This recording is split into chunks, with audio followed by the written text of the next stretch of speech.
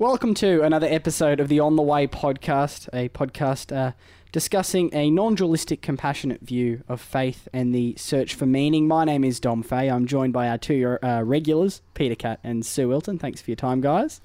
Thanks, Dom. Hey, Dom. And a special guest today, the first bishop we've had on the On the Way podcast, the Right Reverend Professor Stephen Pickard joins us. Thanks for your time, Stephen. I feel really special now. It's a prestigious honour. Now, not only are you an Anglican bishop, you are also the Executive Director of the Australian Centre for Christianity and Culture, which we may get to at some stage throughout the conversation. But essentially, today's conversation, we wanted to ground in the incompatibility, I suppose, with the fast-paced nature of culture and of the world today with, I guess, the spiritual quest, the search for meaning that all humans are to some extent on, and how those two things don't work well together, and the need to slow down to ask these questions and delve into these mysteries. Starting with, I guess, that idea of the problem, Stephen, when you look at culture, when you look at the world today, why do you feel it is incompatible, or not incompatible, but certainly something of a stumbling block to delving deeper into the mysteries of life and meaning? Oh, well, I'll take my cue from Michael Lernig's wonderful poem called Another Way of Being, Another Way of Knowing. And in it, he's got this line that says, nothing can be loved at speed. And I thought, well, when I first heard this, I thought, this is absolutely right. But we've got a culture which is hell-bent on rushing in all sorts of directions, quite confused. It looks for quick fix solutions. It generates leaders that offer messianic kind of heroic possibilities for dealing with a fast-paced world. And people get burnt out all the time. They don't have any time to attend to the things that really matter, and they're rushing from one thing to the next. It's part of the world in which we live and move and have our being in this. We breathe it. We're infected by it. And Lernig's line, nothing can be loved at speed, I thought that rings a bell with me. If you actually want to learn the art of life together and meaningful life together, you need to attend, you need to take time. Good things take time to grow. And when he said nothing can be loved at speed, he's absolutely right. And I found that right in my own life. Because my wife always complains about I'm trying to squeeze the last second out of every day, but it takes a lot more energy to just slow things down a little bit as a human being. I guess that concept of the fast lane is quite a helpful one, because there does seem to be this anecdotally restlessness in certainly in young people, but I think in culture in 2018, that you have to do more, be more, achieve more, maybe travel more, see more. It's always about more. Increase the speed, put the accelerator down faster, instead of exiting off the freeway, I guess, and maybe taking the back streets for a bit. Why do you think culture has moved towards that? It's been happening. It's been going at a pace like this for the last 150 years. This is not something that's just happened. But technology has given us the capacity to, and social media has ramped up those possibilities, made it even faster. We live in a highly competitive world. There are winners and losers, survivors and not survivors. And it's part of that. Who are we, first of all? We're producers, we're consumers, and that generates a lot of anxiety. So, it's a large cultural phenomenon of the West, and it generates a lot of anxiety. I think it's a product of Western economics. The West, the idea of being the most efficient, most productive, profit. The idea of profit, I think, is one of the things that's made us more interested in speed, because it's about getting more rather than being more. And so we've developed an acquisitive culture, and we, as Stephen said, we're into competing with each other, and there's no sense of communal activity in that. So it's not about not developing a life for people, but it's about producing more, earning more, maximising profit to shareholders. All of that sort of stuff has now become, has invaded the rest of our life as well. So we've seen kids that these days don't have time to play because they have to achieve music and tutoring and 3 sports and be a member of the cathedral choir. It's one of the things we face here is, in the good old days, a kid was a chorister, and that people understood that took real time. Now there's this sort of hope that the kid will be a virtuoso on the violin, sing in the choir, fit in a couple of rugby games and do rowing in the morning while they're doing choir practice. It's just become this, and I think it's the economic model has just invaded everything. And I think what that does is sell us on the idea, and the restlessness is part of the human condition, but that sells us on the idea that if we can acquire these things, if we can, whether that be products, whether that be profit, whether that be 3 languages, if we can only acquire those things, then maybe that might quieten the voices of the restlessness that is within. And that restlessness, we can point to a number of sources, a loss of connection with God, with yourself, with one another, with all of creation is one of those hearts of restlessness for me. But, I think you actually have to see what the restlessness is teaching you. You have to stay with the restlessness for long enough to hear what it might be saying and not be sold by the voices of culture that it says, if only you had these things, then you'd get there. I guess it is that concept of the sacred object of I'll be whole, I'll be complete when I get that thing, whether that thing is the dream job or when I've travelled extensively or whatever it is, that there is more and I must have it. And of course the issue is that many people, myself included to an extent in my journey, seem to find that when they get the thing they thought would make them whole, they feel just as incomplete as they did before. And I suppose that becomes an invitation either to delve into what is this quest and why has this one not satisfied me, or it can be an invitation into thinking, well, I'll continue the quest and search for the other thing that will fulfill me. Well, part of that surely I think it's got to do with what's worth finding. One of the reasons why we experience this lack, even though we're consumers, I consume, therefore I am, and I've got to have more and more, and I'm this acquisitive kind of being that I am. But if you're acquiring things which I would take the food analogy, if you just eat sugar, fairy floss, or carbs, and don't eat protein, then very quickly you need something more. So we're in a fast food, sugar culture, carb culture. What actually gives protein in our life is the slow release that so what's worth finding and spending a lot of time trying to get to know? I think that's one of the issues. We've lost our way in the sense of we got everything out of balance. So these days I'm thinking, righto, what's good protein? What's good spiritual protein? What's good protein for relationships? Do you have the same experience in a relationship 20 times over? So we're consumers of relationships. Or how do we give ourselves time to get to know others properly so that they really mean something to us? I think that's a fascinating concept, consumers of relationship. Can you just speak a bit more on that? Well, this consumer mentality does flow into every part of our life. And we hear a lot about relationships these days. We're all into relationship, we're relationship junkies. And look, in social media, how many friends can you get? Some people say, well, we know that they're not real friends, but they've got this quantification approach to relationships, friends and what have you. But when you think about it, I could count on one hand, the friends that I would go to when I really needed some help or somebody I could really share something with.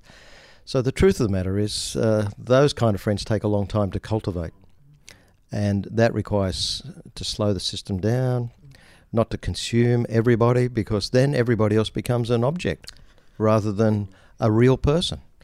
And they have needs, and I'm just kind of become sucking energy from people rather than kind of having a mutual relationship. But that takes time.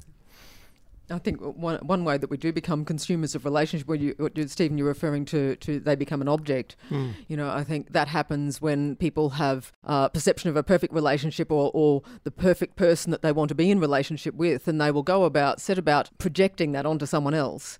And until they gradually, and they kind of screen out the things that are inconsistent with that image that they projected on. And the problem with that, of course, is that they miss the opportunity to actually see the real mystery or who that person could be to them. That because they're so busy trying to make them fit into a certain mould or their expectation of who they want them to be, that there's actually a vast amount of the unknown in the other person that could be a wonderful gift. But that doesn't fit into that kind of, and I think it does relate to the consumer mentality of that's the kind of product I want. Do you know, it triggered off in me a thought. Last weekend I was officiating at a wedding of a young couple, a lovely, lovely young couple. And in the context of that, we were talking about the fact that the worst thing you can try to do in a relationship is consume the other by controlling, manipulating, owning. And there is a deep mystery about human beings. And when you stop honouring that mystery and the unreachableness of another person, then the thing starts to really become problematic, and you lose relationships. So there's something, but that takes time and investment, and it requires a mutuality. I suppose the dilemma of social media, and not that this is a different age, but what it has perhaps exaggerated is the sense that hundreds of other lives are now on full display, or idealised lives. They're not reality, but you scroll through an Instagram feed if you're at home alone on a Saturday night, and you see one friend travelling through France, and you see another friend celebrating a 2-year anniversary, and you see another friend out at a party or a music festival. And if you're at home alone on a Saturday night, you can't help but play the comparative game that my life is not enough, not good enough. I'm missing out. Look at all these lives I could be having that I'm not, and that leads to a deep. I think that fuels the restlessness. I couldn't agree more. It's true. I mean, it does fuel an anxious restlessness. It's not just restless, but anxious that you are missing out. There's no quick solutions to these. I mean, these are cultural features of our culture right now. So how do you slow the system down? You can't do it by yourself. You need compatriots. You need companions who will join that quest. I think that's where the spiritual hungers have to be fueled by protein rather than sugar and spice and carb. We need the proteins for our life in our psychological, our emotional, our vocational, our work, and our spiritual lives. And we can't do it together. We can't do it without others. We need others to join with us. So there has been, I think in response to that, there's been the whole slow food movement, which was about it actually takes time to cook a meal and sit down with people, and goodness me, take 3 hours to eat it. Peter, I've seen you take a long time, and you're a great cook. I love cooking. Slow food was my first discovery of slow. Is that right? I now do slow holidays. The people who organise our holidays are actually called the slow holiday people, and because it's all about walking, and you can only. So how much of the world have I seen? Maybe 160 kilometres in total. But boy, have I seen it. I've seen the ants crawling on the ground, and I've seen flowers and dragonflies dancing, but that's all I've seen. I've only seen that much. And in terms of the tick box thing, I'm never going to get there because, but slow holidays, slow food, and I guess this is where we're heading today is slow church. Yeah, well, I suppose how slowing down is essential to delving into that meaning, that quest for meaning. It is interesting, though, because I guess I'm just thinking of my own experience that how many young people wonder if they're in the right church or if they're not a church person, am I in the right friendship group? Am I in the right degree? Again, that what's more out there? What more can I attain? Only then to find when they get there that it doesn't fulfill as well. So I suppose that might be an interesting place to start, is that idea that sooner or later in life, it does seem to be, from, again, anecdotal experience, that quest, that restless quest, ultimately gets exhausting, and ultimately people realise this isn't fulfilling me, I need something else, and that is, again, the invitation to jump out off the highway and slow down and look elsewhere, or to continue on the highway and try to find something else to fill that hole. What's the first step in perhaps standing in a different stream, is the language Peter uses? What's that first step to being countercultural to that more faster culture and slowing down? Awareness is always the first step, and then self-awareness. I think being aware of what's actually happening. So that process we've just been through of describing the problem or describing what the world looks like, and then asking the question, well, does it have to be that way, and how could we do it differently, is the first step, because As soon as you declare, I'm anxious because I'm doing all these things, it actually begins to dissipate the anxiety, because you actually made a statement, and I think that's the first step. And I guess the fact that there are people who are doing slow food who aren't even seeking to compete with McDonald's. McDonald's can keep doing McDonald's things, but there are people who are carving out a new space to take food seriously and deliberatively, and to then spend time sharing it together.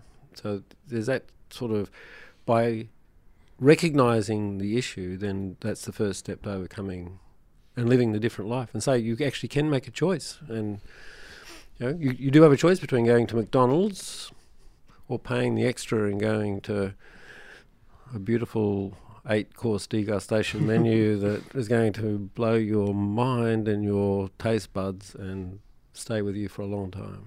Yeah, I think there's some really interesting analogies with food, but there's a sense with slow food of taking a lot more responsibility. You're not outsourcing. You're taking a lot of responsibility for your own food and what's going in, and the slow time in preparing. And I think when we're talking about first steps, one of the first steps is to take responsibility, that freedom of choice, which actually, Peter, that came up too, that sense of freedom there, that you have the responsibility and the freedom not to outsource it to other people, whether that be culture, whether that be other people's opinions, whether that be the voice from your childhood that's in your head telling you you're doing it the wrong way, whoever that may be, and having that utter freedom to not outsource your life, but recognise the wisdom that you have within yourself. And for me, that's the wisdom of Christ within, that is within all of us, and that sense of being able to tap into, by listening to your life, listening to your symptoms in your life. What does that restlessness mean? What's going on for me right now that I'm missing life? What's going on for me that person that used to be creative, or that person that used to laugh a lot, or that person that used to find the time to reflect and to really be present with other people isn't there. So I think the part of the awareness is noticing your own patterns too, so that then that life wisdom that is within can come forward. My own experience and what I've observed about this, what's the first step, is sometimes you end up in a hole in your life. Sometimes really difficult things overwhelm you and you can't solve the problem. Sometimes you feel completely bereft of friends. Life's experiences can really be the prompt, and so that you don't kind of sit in a chair sort of chewing over these things philosophically and think, well, I'm not really happy with life as it's going. Things sometimes happen in some horrendous ways for people, and they struggle with addictions and compulsions and all sorts of things they're done to, or things that have disappointed them deeply and hurt them. And those things can be the trigger for the awareness, and think, well, and it's at precisely those times you hope and pray that there is somebody else that's a companion to listen to that, to help you kind of begin the quest. That's why it's very hard to do this as the lone individual. We actually are made for each other, and those times of crisis and those times of real pain and suffering, we crave the friendship of another, or the companionship, or the listening ear, and that can be the trigger for that recognition and awareness, and then you begin a search. And the spiritual heart is so hungry that it can exist on crumbs at times until it gets a good feed. I guess there is that idea that the old system has to stop working before you can look for a new one, and that is often painful. That is often gutting, and that pit people can get stuck in that pit. People can struggle to make it through that pit. I know a teacher of mine at high school loved to use the analogy from the Matrix of the blue pill and the red pill. That whenever you have those pits, you're confronted with the idea of you can jump straight back into the system and try again, or you can try to stand in observation of the system and live differently. And I suppose that is where we will delve into now, is this idea that of how this slowing down approach can inform a spiritual life, can inform a search for meaning. This idea that you are enough, that this is enough. How that can actually radically counterculturally change the way that you live. And I might just start here, Stephen, because you do a quote of yours about the search for meaning in the West. You say that in the secular West, the sacred has not been lost or abandoned so much as migrated. Is a quote of yours. The idea that it's been relocated, that it's still there in people, that they haven't deemed the search for meaning an irrelevant thing. It might be layers beneath distraction and noise, but it's still there. But it's just been migrated. What do you think it's been migrated to? Oh, any one of a number of things. There's something just part of our DNA, our createdness. It's kind of captured in that ancient prayer of St. Augustine's about our hearts are restless until they find their rest in God. And if not God, then they'll find a rest somewhere, but it won't satisfy. And it's that spiritual hunger will come out somewhere. Now, where's it going to come? Where will it go? For some people, they find it in abusive kind of locations where it doesn't make any sense. They think that that's where they might get some relief. There was a tradition back when I was young about the whole movement of drugs at one stage was the psychedelic experiences, which had a quasi kind of spiritual feel about them, but ultimately they can't deliver the goods. So where is it migrated? It's migrated into a lot of different places in people's lives. It can migrate and become a misshapen form of the true sacred in just about anything that you want to invest it in. It's when people start to think that even those supposedly sacred spaces don't actually satisfy, that it then causes us to go on a deeper journey. And it's a question of, again, what offers some lasting nourishment for the spiritual quest. And again, I come back to it. You can't do that by yourself. You just can't do it. And so when the sacred migrates into places that take you into just by yourself, it's not going to satisfy, because we're made for one another. And I think also when it migrates into something that's too simple, I think we partly because of the pace of our culture, even with church and with spirituality, we're trying to find that package that we can deliver to people that will bring them into the sacred. And part of that's from a nice motivation, of good motivation. There's a sense of wanting to help or assist. But the fact we're actually in trying to simplify Christianity, or in trying to create that sort of thing that we can just hand on, we rob it of its power, because in some ways it's more appropriate to say we need to make it more difficult. We need to actually help people to recognise that this is an incredibly slow and difficult journey that we're on, and that you need to take responsibility for yourself, but yes, in the company of others. I picked up a book once that was called The Search for God in the Company of Friends. Now, the book wasn't that great, but I loved the title. The title was fantastic. The title's great. Well, it's interesting. I know that what you just touched on there was a big theme of Kierkegaard's life. I know you've been reading a lot of recently. So the desire to not make things simpler, but actually open them up, make them more complex. And I think that's a big part of it. I know that in the mystical tradition as well of the Christian faith, there is this grounding in the knowledge of, or in the sense of not knowing, of actually, it's not a quest for knowledge. In fact, and it's not a quest of having it all together. Yep. I know, Sue, as well, you've spoken before on the podcast about how some Christian bookshops might offer a pamphlet which is what the Bible says about grief.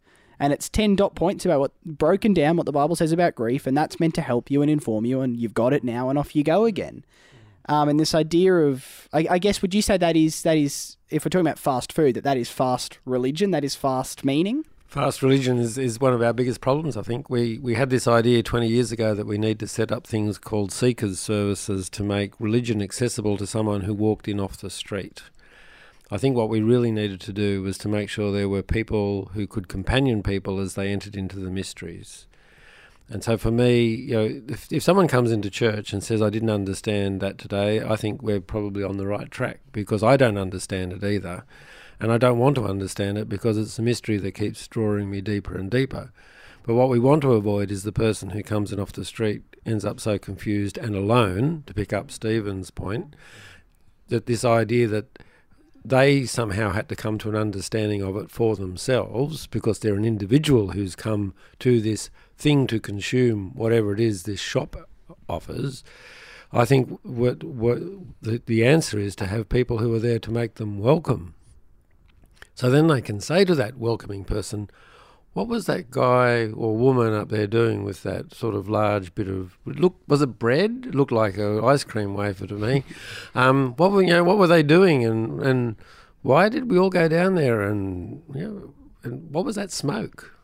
To actually invite people into the exploration of the mysteries rather than making it all digestible. It's why I really loathe all of those sort of packaged versions of Christianity. 10 weeks to Christianity Explained. My view is let's have 42 years of Christianity Unexplained and and really get into this. This is a journey. This is slow everything. But it is, as Stephen said, it's about making sure that people don't feel that they have to do it by themselves, because you can't do it by yourself. The whole reason we meet for worship is that we can't do it by ourselves.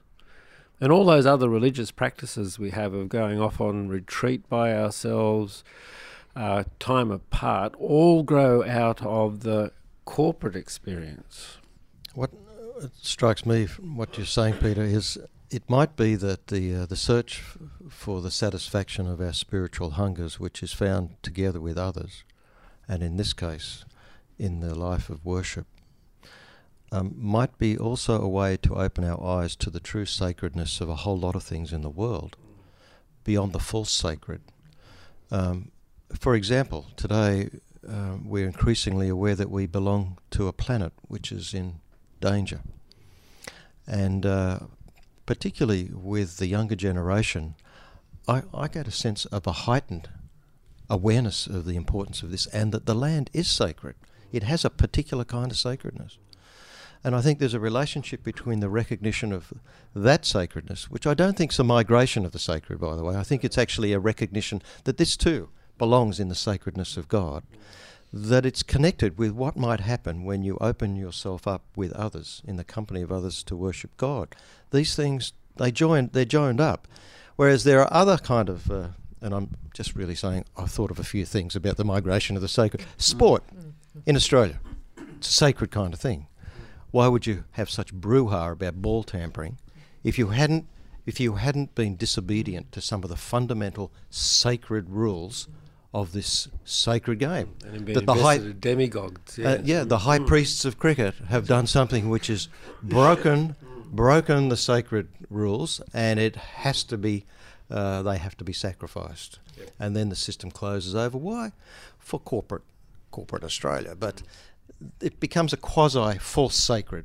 You get it in other forms of the migration of the sacred into civic religion.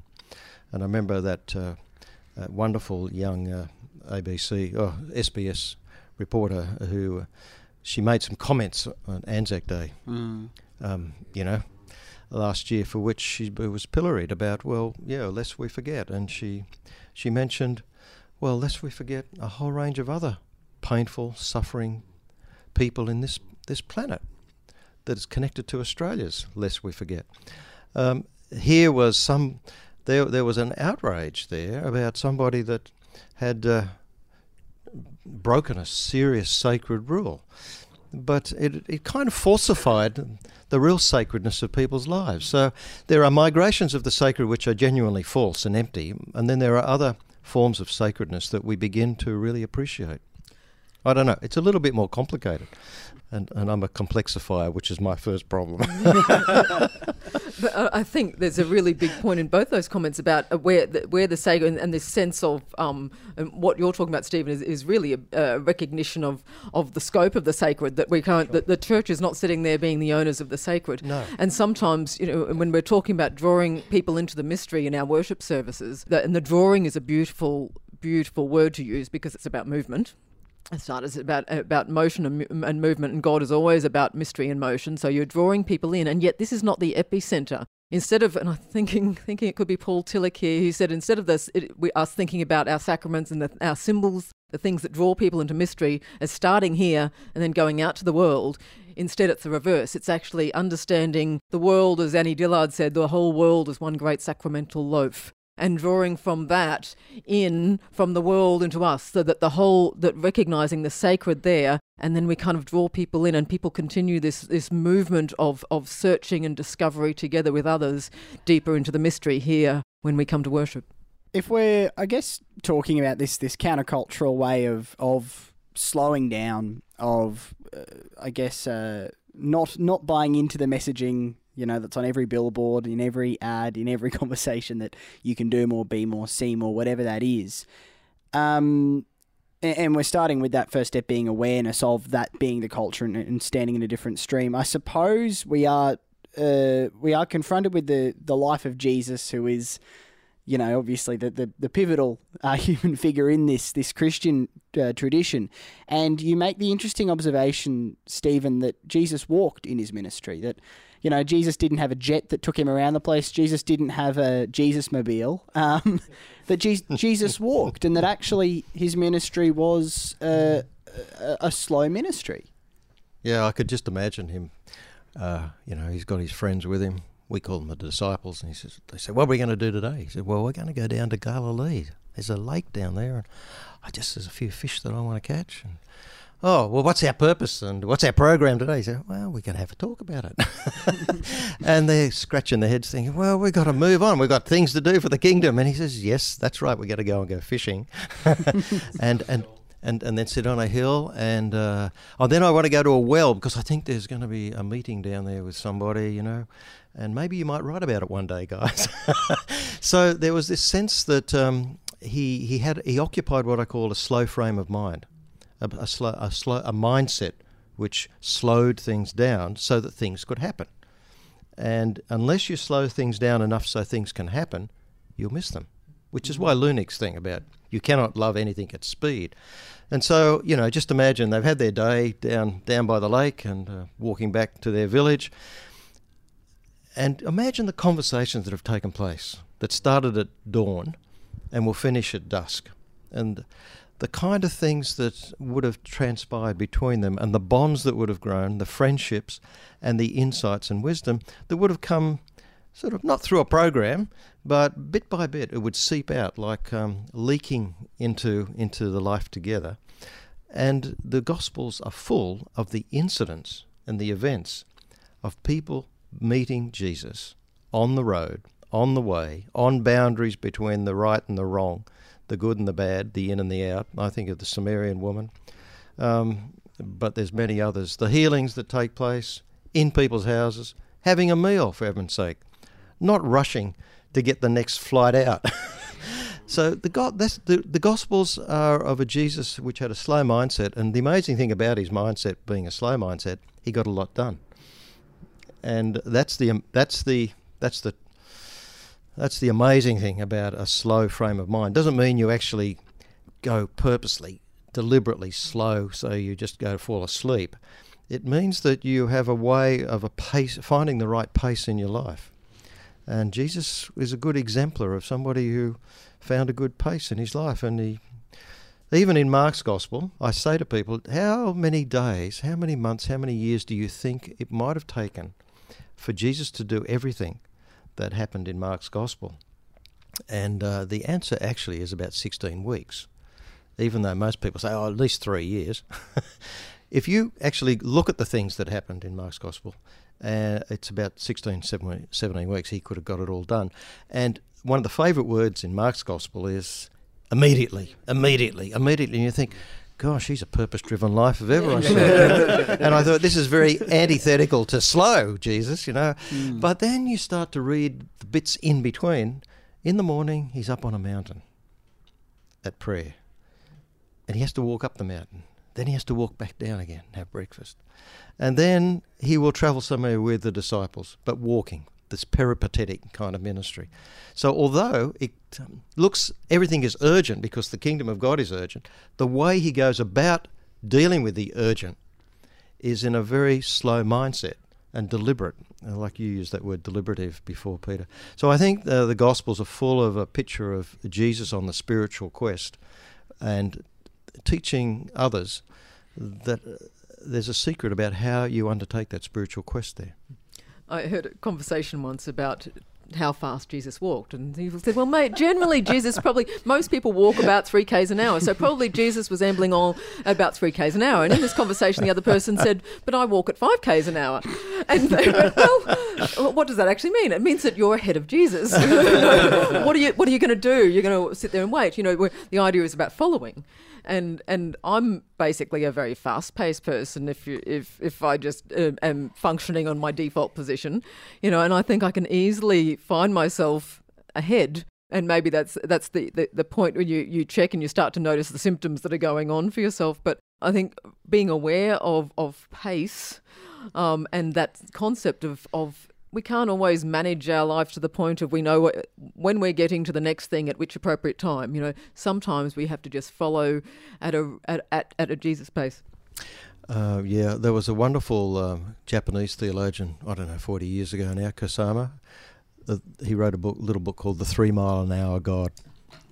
Fantastic book. I mean, he saw this before we did. Yeah. The 3 Mile an Hour God. He was trying to make a point. Yeah. I love the Orthodox tradition. The first thing the priest says at the beginning of an Orthodox liturgy is, "Let us attend." And then he walks off. He literally walks out and says to the people, "Let us attend." Then he turns around and works off, and the liturgy slowly unfolds. But as that beautiful statement of intent that we are going to attend to what happens. And the Benedictine tradition picks it up too through their practice of what they call statio. And so when they come into the chapel to pray, the Benedictines stand still for a minute to make sure that they are arriving in the chapel, not rushing into the chapel because they've just been doing something else. So they stand there for a minute. And I was in a Benedictine community a few years ago, and I noticed that even when a monk was running late, he still stopped and did the statio before taking his place. Because he really needed to enter into the liturgy. He needed to learn to attend. And then when they finish, they do exactly the same thing. They stand for a minute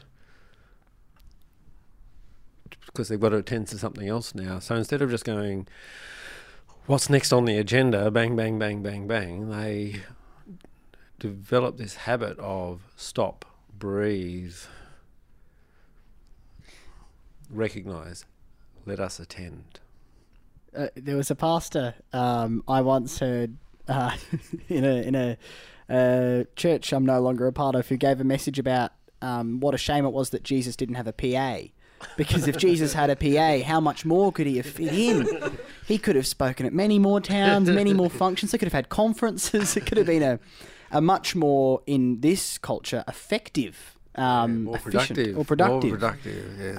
And He probably wouldn't have been crucified either. You would have been somewhere else. never got into that tomb and never got out of it. Whatever. But that's actually amazing insight, because if you do crowd your schedule with busyness, you'll never go through the death and resurrection of your own life. Absolutely, that's exactly right. I mean, our life is multiple baptisms, multiple deaths, multiple resurrections being raised. I mean, the whole tradition, just picking up the Benedictine and the Orthodox tradition, the whole tradition in Christianity, and not only in the Christian tradition but other religious traditions, of going on retreat, taking time out to attend. And for me, this whole question about slow spiritual growth and slow church started about 20 years ago when I was working with some students in ministry, and we would go on our annual retreat. And I said one year, look, we're going to go on a retreat and we're going to have a couple of quiet days. That was the lingo, we have quiet days. And all of a sudden I checked myself and I said, but actually what we really need are slow days. And you could hear this palpable sigh of relief that we're going to slow the system down. You've heard that phrase. We all use it. I like to slow the system down. So from that day, it was about 20 years ago, we started having slow days rather than quiet days. And of course, when you go a slow day, it takes about 3 days to get all the static out of your head so you can hear anything useful. You know what that's like. So going slow actually provided a way of being able to listen to yourself and to others.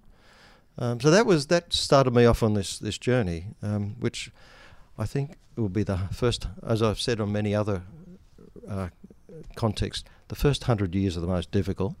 After that, it's a doddle because I actually do go at a high adrenaline. So for me, this is a big issue. Yeah. I think that perhaps one of the products of fast religion, if we call it that, has been that unfortunately now this language of the words Jesus, God, whatever, obscure these truths about the human condition to a large portion of secular society. So the moment they'll hear the word God or church or Jesus or any of these words, there's no truth to be found there because that's in a wholly different paradigm that I just intellectually don't believe. So I'm not even going to look as to what was, I think at the time, most scholars say a core how to be human message. I guess there's something fascinating in the fact that when Jesus presented this how to be human message, thousands flocked to hear him. It was that captivating, and yet people who walk past churches on a Sunday morning now see, not thousands in there most of the time. That it's almost been deemed irrelevant by a society which is more interested in speeding up. I guess practically, how can this transform the way we can do this? How can this practically transform the way we live in terms of a weekly, daily life? How can this transform how we delve into our spiritual journeys, whatever they are? That's a great question, Dom. I think we're all struggling with that as communities within a culture which is moving in the other direction. I think it's a real challenge. I think we're at a time in our life of great transitions in our culture. They say every 500 years there's a major transformation, a reformation of some kind. We're undergoing, the last one was in the late 15th century, early 16th, big in Europe. We're now 500 years on. We're in a time of massive transition.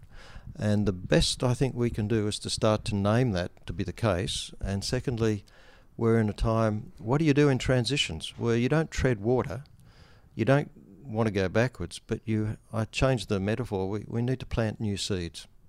We're in the gardening metaphor. We need to start sowing new kinds of seeds that'll grow a different kind of way of being. And we need to honour the local, the small, where people gather together in companionship and start to nurture that.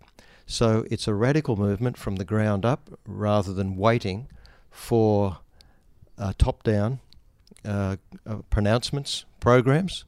It has to be a radical prophetic initiative from the local level in small groups. For heaven's sake, that's how the gospel started. What about that trip to Galilee with 12 people, some of whom, all of whom were going to desert him eventually. But nonetheless, he stuck with a small group. So I think we're in this time of transition, of sowing seeds of good quality, attending and relationships, and building our lives together. I think the small group is the secret too, because it's about it is about those relationships, but it takes the focus on people, and that connection takes it onto that and away from programs or a package that we can give you. I think the part of what we're dealing with is an idea of it's we're either looking back in the past, and hence the language of people say Christianity is a dead religion from 2,000 years ago, because they're just looking at that kind of memory idea of history, or else they're treating it as a package for the future where you say you pray this kind of prayer and you'll be in heaven, and then that will all be a good thing for all of us. That's the time to look forward to. And we're losing the present here, and this is a very Kierkegaardian thing to actually help people understand. It's about waking up. I always think waking up is a great metaphor, and there's this great Danish word, øjeblikket, which is about, and it's sort of translated as blink, but in our culture we think of blink as closing your eye, but in Danish it's apparently more about the moment when your eye opens and sight rushes in. And I think in helping people to recognising we are in this present moment, we are recognising that we are caught in the day-to-day life of a linear time, but we also have eternity. We also have this sense of eternity. The song "Eternity in Our Hearts" is still true. I always love was it Arthur Stace? Was that the gentleman's name who wrote "Eternity" all over Sydney streets? He had an intuitive sense that people would connect with that as the longing of their hearts, that they could recognise what was true about them as well. And Kierkegaard talks about that tension we hold always is between the temporal and the eternal. And he says it's like you're on a horse and cart, but you've got two horses strapped in. You've got one's an old nag and the other one's Pegasus. And you're trying to drive, and if you're awake, if you are actually letting that sight rush in the present, then you are trying to drive those two horses. He said most of us are drunk in the backseat of the cart and letting life go on. But how do we wake up? It's a rediscovery. People like Marcus Borg are suggesting that it's about the rediscovery of practice. We live in a time when practice has been discounted because it is associated with boredom, often, but the early church had lots of practices that helped people enter into the fullness of life because it helped them to slow down. So there's the practice of prayer rather than we've sort of universalized all these things. So people say, "Oh, I can pray anywhere," so they don't actually have a specific time to pray. So they don't pray anywhere. That's exactly right. So meditation as a practice helps us to become more attentive. And I think that learning, again, the art of practice and what it does to ground us and to set us free is one of the gifts that the church can give. And we've certainly noticed that here is one of the growing edges of our community are the people who are drawn into various practices.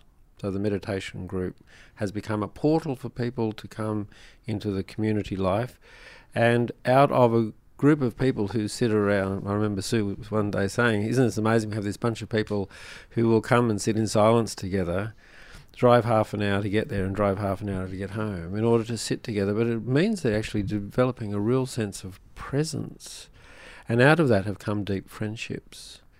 And then comes the practice of actually discovering again that it's actually okay to spend time with each other.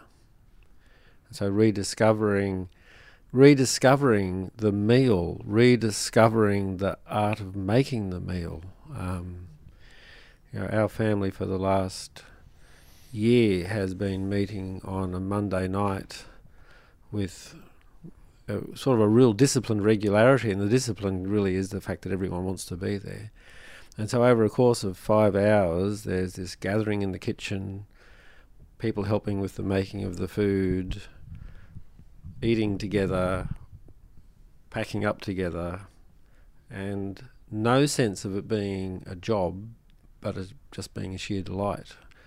I'm reminded of a friend of mine's dad whose wife died when she was quite young, and he was for the first couple of years afterwards he was absolutely devastated, and then he thought, I need people, so he started making pasta on a Tuesday night and inviting people around for dinner, and it turned into this thing that went on for years and years and years and years, and he ended up with this amazing friendship group and of people who helped to make him who he was to become. And it was just simply a bunch of people eating homemade pasta together. There's an attentiveness to it. Absolute attentiveness. And I think intentionality. Intentionality is the other thing. Yes, that's right. Because there's so much of our life. That's when the awakenness too. We can lose so much of our life in not living. But if you're gathering people together and you're cooking and you're cleaning up and you're talking, in every moment of that time you were being very intentional about what you were doing and that you were doing it together. And that, for me, that's a waking lifetime. Can I just insert one other bit of slowness into this, and that is in the what I would call the intellectual life, the life of the mind. We can often put this to the side, but there's a deep hunger in the human being for understanding, for illumination. Ideas and concepts and narratives and stories that help to feed our mind and our understanding and who we are. they need to be nourished. And it takes time to actually dig deep into these things. They've preoccupied philosophers, theologians and great thinkers for centuries, for millennia. Why should we be in a culture now which dictates to us that if you can't read it and consume it within 5 minutes, it's not worth knowing? We need to honour the life of the mind and the feeding of the soul, which is connected to the mind, I think. So reading is becoming a lost art. And I know I've struggled with this, just because running institutions, you don't get a lot of time to read and drill down into things, and you have to learn to read again. We have to learn to attend to the word. And we are not very good at that any longer, because we're a highly visual culture now and lost our auditory sensibilities.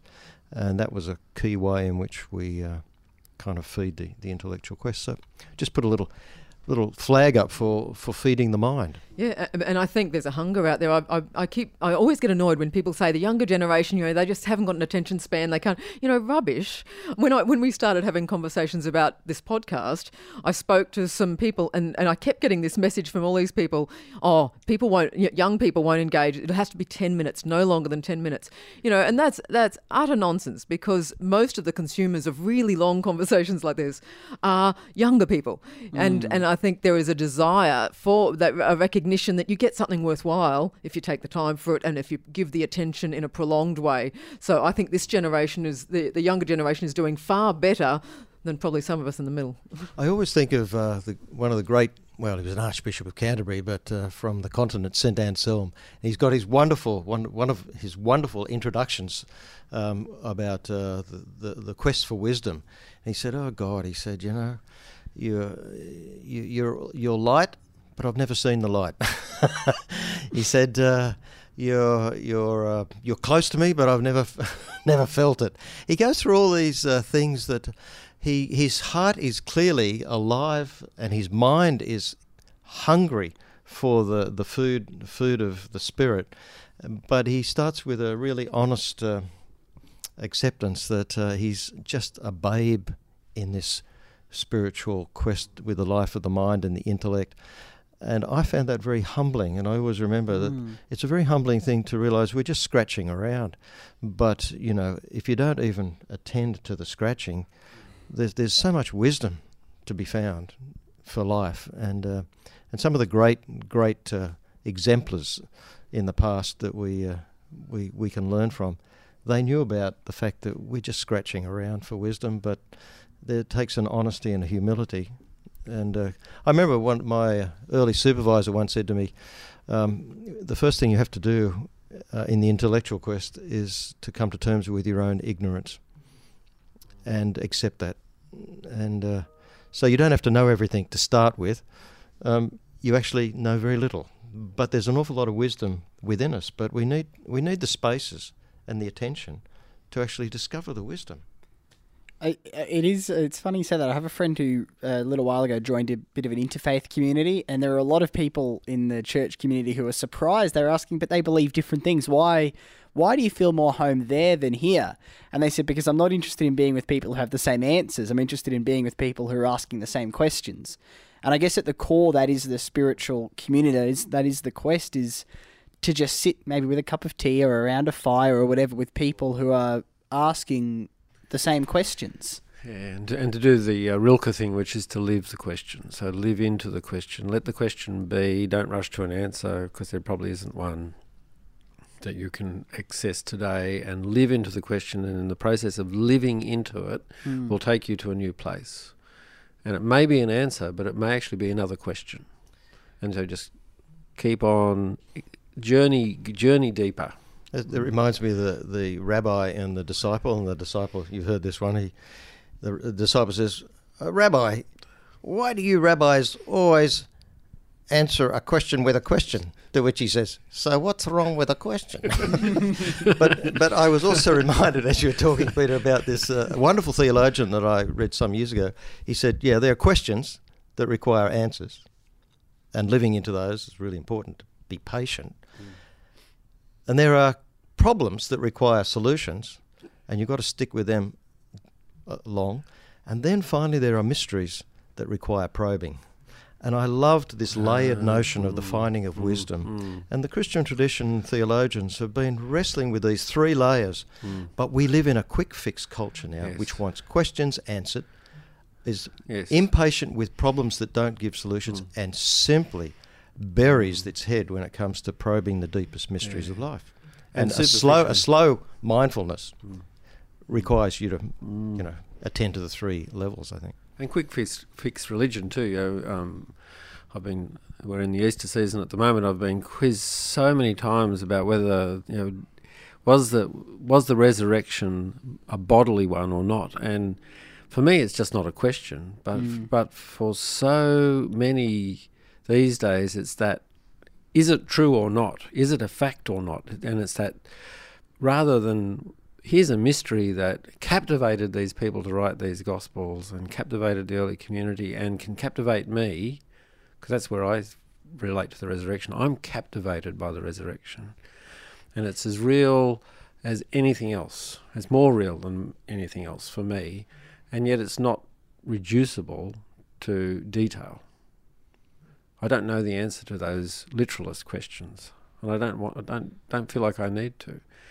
But it's quick fix religion. It's has to be this or that, and it's about facts, and it's the scientific paradigm again, sort of crushing in to destroy mystery or to tame mystery or to stop us probing the questions. And then you've got those strange conundrums in the Gospels in the post-resurrection appearances, Peter, where on the one hand he's down by the beach cooking fire, and the disciples see him and he eats fish. He says, look, a ghost doesn't have, and then the next thing you know, he's appearing in the upper room and he just moves through the door.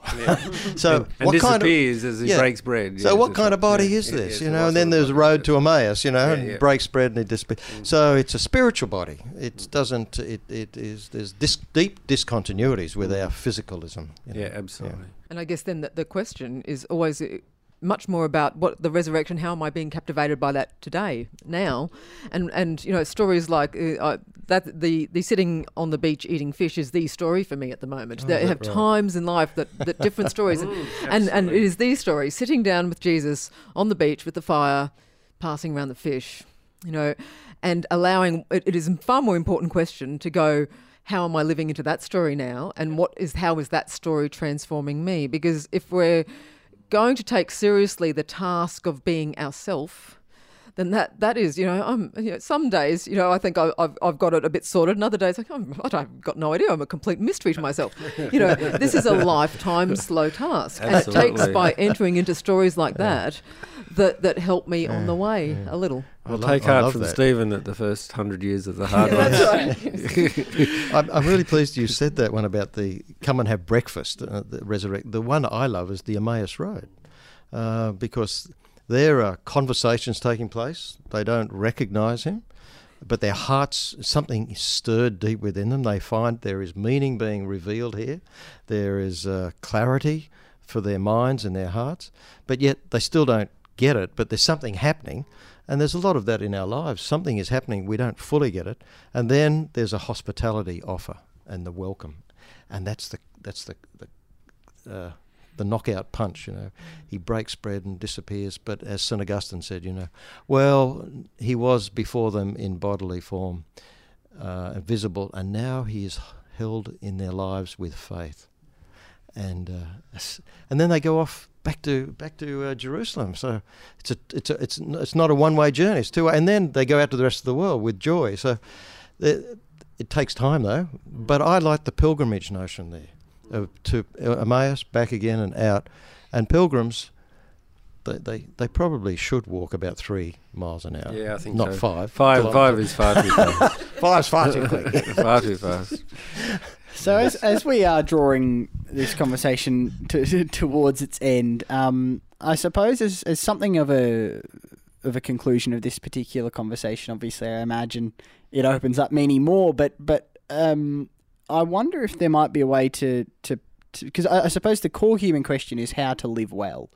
What I've been given this life, what shall I do with it? How do I live well? And the messaging that you get in certainly Western culture is you need to, as we've said throughout the podcast, achieve, see, do, be, love more. You need to do more. It's all about more, and then you have lived well. So on your deathbed, it's almost this notion of someone will come around and check your passport, how many countries were stamped, how much did you earn, how much did you achieve, how many people are going to come to your funeral. Great, that's a good life. What is the alternate that we're painting here? How to live well? What, if you could put it in a few sentences, how to live well? What's the alternative messaging? How have you loved? And that takes time, because you can't love fast.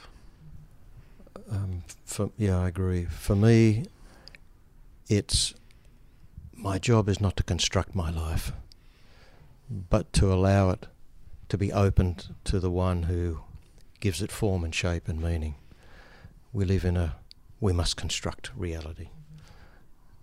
And we do it furtively and in inappropriate ways, when all the time we are known and loved by the good God. So there's a sense of how do we become aware and relax into the lovedness with which we are loved. Yeah, I think that's key. I think that the anxieties that so many people experience so strongly, if we are, my word would be awake, how much was I awake? But was I awake to the grace that was upon my life, that was there for me all the time? Was I awake to the love that was in my life? And just was I awake and fully present, fully here? I think people could take great heart from the stuff we hear in funeral eulogies. The great bulk of funeral eulogies talk about relationship and about what the person meant to others. The most devastating funeral eulogies for me are the ones where people talk about the achievements of the deceased as things. But I have to say that even those eulogies, 99% of the time, get saved, and it is an act of salvation, saved by the friend who gets up and says, "Mate, I loved you." We had a funeral several years ago, and the first 3 or 4 speakers spoke about the successes, the business successes, and I do my funeral homily based on what I've heard, and I was sitting there thinking, my hat, I have nothing to say today. And it was saved, literally saved. The whole thing was saved. The funeral was saved by the friend who got up and said, "I loved you, mate," and went down and touched the coffin. Said, "Mate, you're everything to me. This is a man to another man. Most amazing gift." And I said to myself, "Peter, now I have something to say." Because suddenly we had relationships, and it was his 3-minute speech that had the people engaged and remembering the guy. All the other stuff was mere the chasing after wind, was vanity. Yeah, wow. Well, that is as good a place as any to wrap this conversation up. It's been an outstandingly interesting, fascinating conversation, and I thank all 3 of you for allowing me to be a part of it, because I feel quite honoured by that. So thank you so much, Peter, Sue and Stephen. Thanks, Dom. Thank you again. Wonderful to be here. Yeah, it's great. We'll be back with another episode of the On The Way podcast shortly.